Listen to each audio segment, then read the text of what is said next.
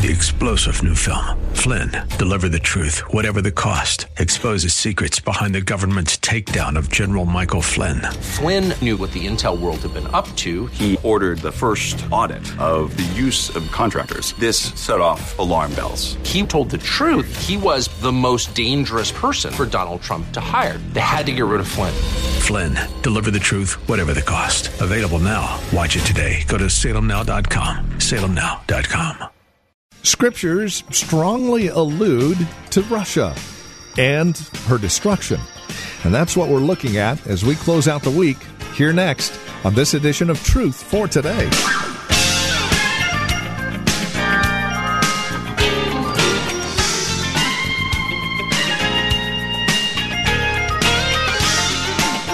There certainly is room to question whether or not these references we're looking at in Scripture today actually refer to Russia. Most seem to think it does, but it's not the final point. What is the final point is what actually happens and how it fits in to end times. Our message is called The Destruction of Russia. It's our final look at our series called What in the World is Going to Happen? And also at the close of our program, we've got information about a matching grant that was given to us graciously for the month of March. How you can be a part of it will be the subject of our time a little bit later on in the program. But for now, here's Pastor Phil Howard and today's edition of Truth for Today. Look at verse 21, chapter 39. I will display my glory among the nations, and all the nations will see the punishment I inflict and the hand I lay upon them. From that day forward, the house of Israel will know that I am the Lord their God. And the nations will know, now these are Gentiles, that the people of Israel went into exile for their sin because they were unfaithful to me. So I hid my face from them and handed them over to their enemies, and they all fell by the sword. And haven't the Jews been at the hands of the sword in their many exiles? Babylon killed by the thousands, Assyrian captivity, Roman invasion, scattered after the day of Pentecost after 70 A.D., scattered. I was told by one person the reason Jews learned to master money is that when you're always a refugee and always on the run for your life, the only security you can have is enough money to get out of town.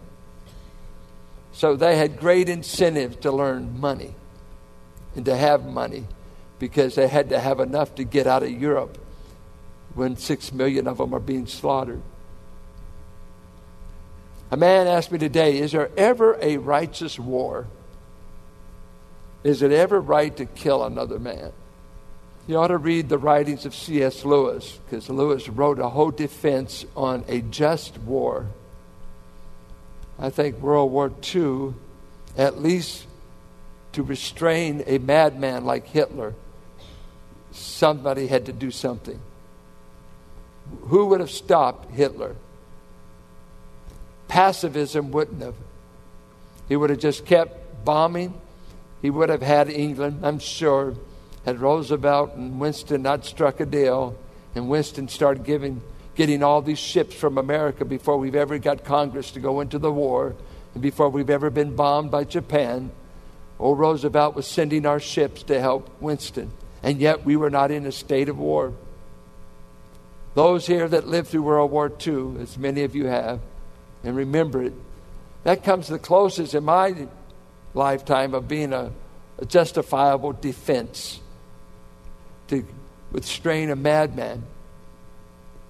But here God says, I'm going to show the nations that I've dealt with Israel for her rebellion.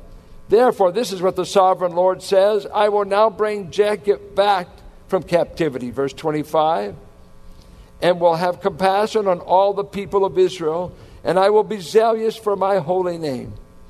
They will forget their shame and all the unfaithfulness they showed toward me when they lived in safety in the land with no one to make them afraid.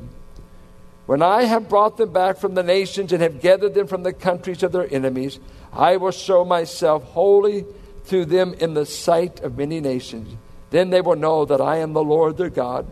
For though I sent them into exile among the nations, I will gather them to their own land, not leaving any behind. I will no longer hide my face from them, for I will pour out my Spirit on the house of Israel, declares the sovereign Lord. What an encouraging passage for a besieged Jew, to think that God's going to do this. He will no longer hide his face. I must say that all of history is wrapped up with the glory of God. If God banishes Israel, if he sends them into exile, if he whips Israel for her idolatry as he has done, it's for his glory, for his honor. He even wants the nations to know, I scattered you because you were unfaithful to me.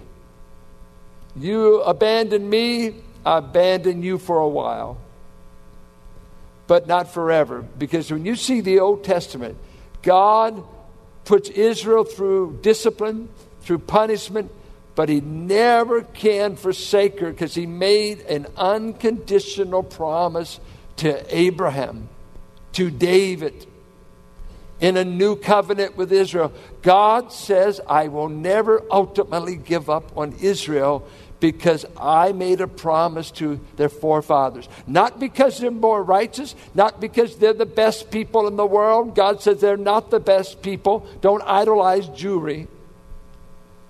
You ought to be in awe of the God that would be faithful to an unfaithful people. Just like he's been faithful to you. That God's promises and covenants don't ultimately get fulfilled based upon the great faithfulness of the people they're given to. He cannot lie when he makes an unconditional promise. And he promised Abraham, I will bless your seed. And he repeated it in 2 Samuel 7. I will put a descendant of David's house on the throne of David. There must be an Israel to the end of time.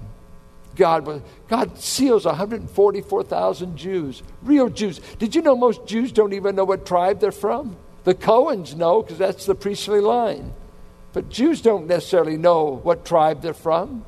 God knows, and he's going to seal 144,000 to be his evangelists during the tribulation period. But this scene, I'm going to bring down these armies. I'm going to let them invade Israel when they're least expecting it. They're catching their breath. They've been regathered from the nations. They're living in a sense of peace. Our cities don't need walls because we're safe. We don't need to carry weapons. Our Antichrist covenant maker is going to protect us. Let's develop the land and enjoy it. And right in the midst of that, this northern power said, I've got my opportunity. I'm going to invade. I'm going to get plunder. I'm going to destroy it. And God says, you know what? That's your motive. But I've got another motive. I'm going to show my glory and show my power when you get into my land. And I'm going to defend my ancient people. And it's going to be a horrendous battle. Look at how the invasion ends. Verses 18 and 19. He says he's going to feed them. Come together. I'm going to sacrifice you on the mountains. He calls out all these birds and wild animals. And he says, here, I want to give you a feast. I'm going to let you eat the flesh of mighty men and drink the blood of the princes of the earth as if they were rams and lambs, goats and bulls, all of them fattened animals from Bashan. At the sacrifice I'm preparing for you, you will eat fat until you are glutted and drink blood till you are drunk. At my table you will eat your fill of horses and riders, mighty men and soldiers of every kind, declares the sovereign Lord. The Old Testament is awful bloody. But I found out mankind's awful bloody. They'll kill, they'll do anything to get what they want. But God says, you invade my people to slaughter them. I'm going to feed you to the animal life from the heavens and from the beasts. It's going to be another supper I prepare. Armageddon is called the great supper of God, to feed the animals of the air from all the death and destruction. Look what he causes. This invasion ends with his fury and wrath, great earthquake, mountains thrown down. He causes this northern army, all of them turn on each other and they kill each other. flooding rain, great hailstones, fire and brimstone. It's so bad that it says in verse 12, for 7 months the house of Israel will be burying them in order to cleanse the land. All the people of the land will bury them, and the day I am glorified will be a memorable day for them, declares the sovereign Lord. 7 months to bury the dead. Find them in all these crevices, all these mountains. It takes 7 years to burn up all of the weapons. 7 years. That's why some don't think it will be in the trib, because no Jew's going to have time to burn it up. They're going to be running for their life. But maybe not in that first half, when there's still this sense of peace. Look, he says here, 7 months, in verse 14, they'll be looking, they'll search out bodies as they go through the land, and one of them sees a human bone. He will set up a marker beside it until the grave diggers have buried it in the valley of Hamon Gog. Back here in verse 9, for 7 years they will use all of the weapons that were destroyed in this battle for fuel. Amazing. He describes it as shields, bows, and arrows, war clubs. So another mighty, mighty invasion in Scripture that we've never read of yet, never been fulfilled that we know of. There's been wars, but never this divine intervention where God causes earthquakes that makes birds fall out of the sky, where God steps in that you can't explain. Israel was saved by jets. Israel was saved by her alliances. Israel was saved by United States jets. No, Israel was saved by their God. And he steps in. He said, this one's mine.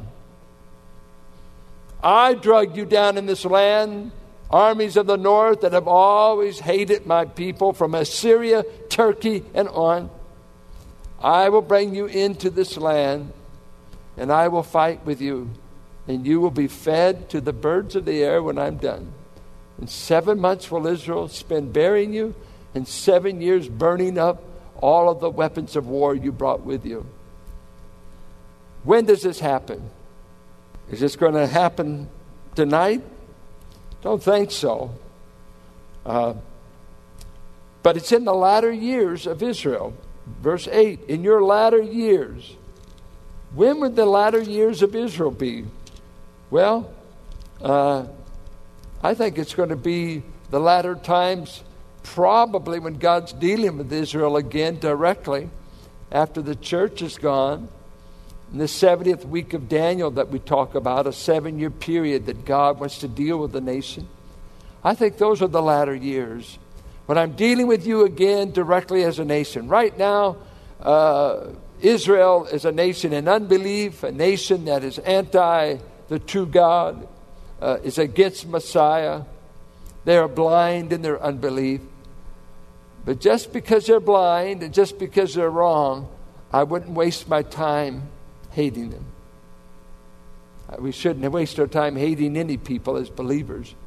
But God's got a plan. Don't worry. God can punish Israel good enough without us being anti-Semitic.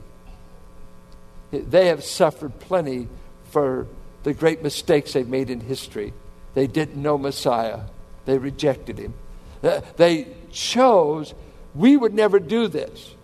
But they chose to worship something you can see in place of a God they couldn't see. That's called idolatry. And you know what idolatry is built on? Idolatry, get these two words: image, imagination. Idolatry is when the mind imagines another power and gives something power, imagined, created between the ears, that I give this stone power to be my God.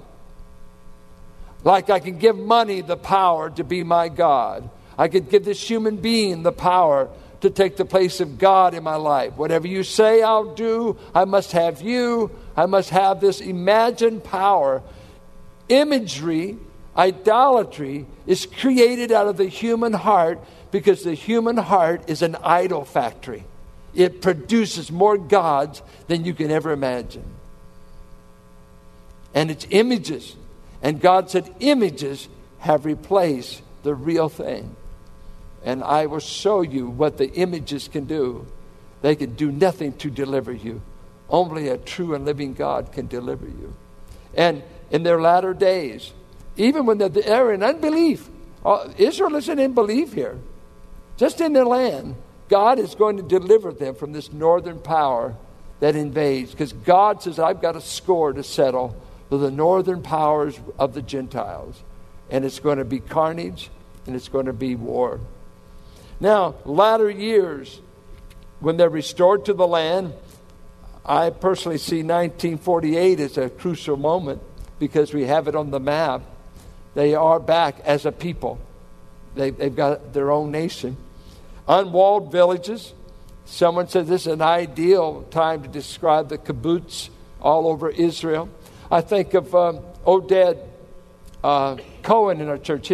He grew up on a kibbutz. His folks are still there in Israel. I mean, a very unlikely place to be protected. Certainly not a walled, defensive city. They'll be dwelling in safety. Some debate this word. That is not necessarily safety, but insecurity. And it might be at their own hands, they think they're dwelling securely. Or it might be the effects of the covenant with Antichrist. Some way they have a sense we're well, we're safe, we're free from an invasion. And so the outside powers, they see that ease of mind and they pounce on it. So when does this take place? The latter years, a time of great carnage, a great invasion of Israel. And so I think Bible prophecy makes you read. When I opened the paper today, articles on Israel, articles on, of course, Iraq, but they had an article on Iran. Iran and Russia will get closer and closer. And biblical prophecy points that everything's going to be run from the king of the West, European nations, Iran, Baghdad, Babylon, Israel. These are the players. And those northernmost powers north of present-day Israel, name them, Turkey, Russia, around the Black Sea. Look at them. I don't think we have to have the modern-day equivalent name. It's the ancient peoples that settled there. These are the people that are going to invade. And so my best guess at it is that this will happen in the first 3.5 years of the tribulation period, when Israel is at peace, basically, because of an Antichrist. Others have different views. I want to be non-dogmatic and just throw in my guess. But I think it fits with some of these things. Willing to be wrong, won't even die for it. But I do believe it's going to happen. I believe it's future, and I don't think it has happened. And because it's the Word of God, God gave it to us. He wanted us to read Ezekiel. Did you know that? God expected you to read the book of Ezekiel in your Christian life. Because according to 2 Peter, prophetic teaching shines as a lamp in a darkened place. It shows me where history is going, and I want to know it. And you say, well, I don't want to know all this stuff. Give me something practical. Well, burn half the Bible. About 4/5 of its prophecy when it was written. Just burn it. You don't make God's word say what you want it to say. If it wants to talk about the subject, say, why do you want me to know that?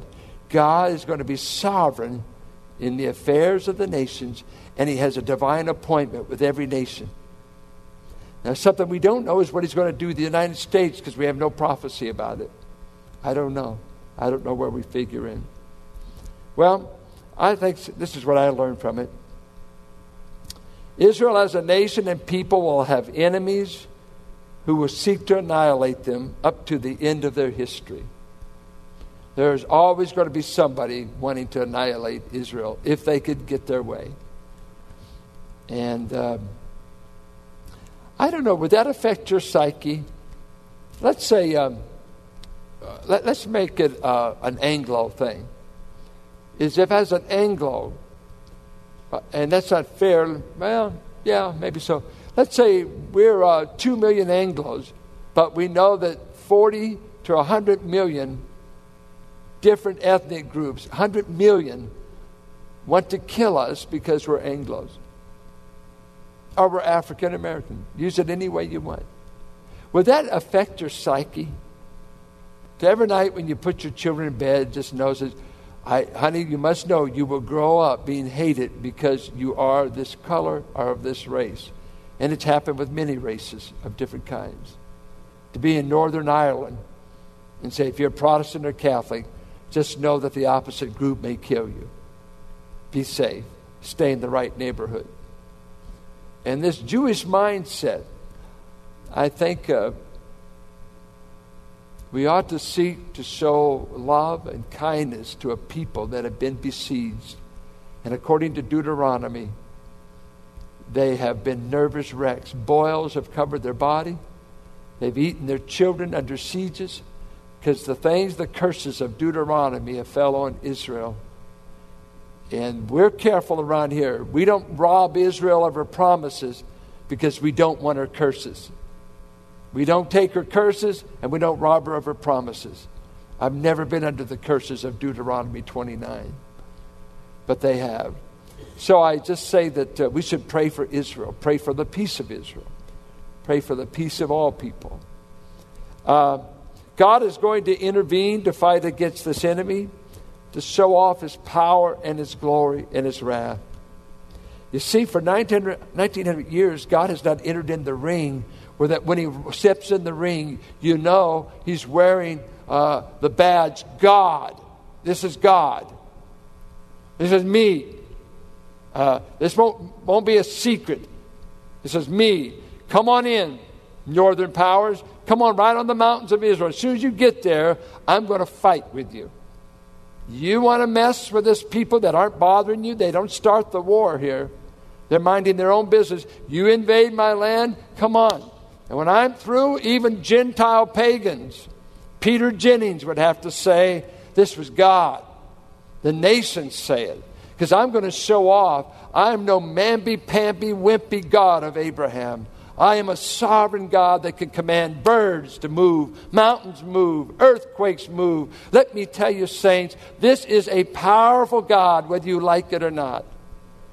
He is in charge of everything. Nothing moves, breathes, or comes to its end without his purpose being served.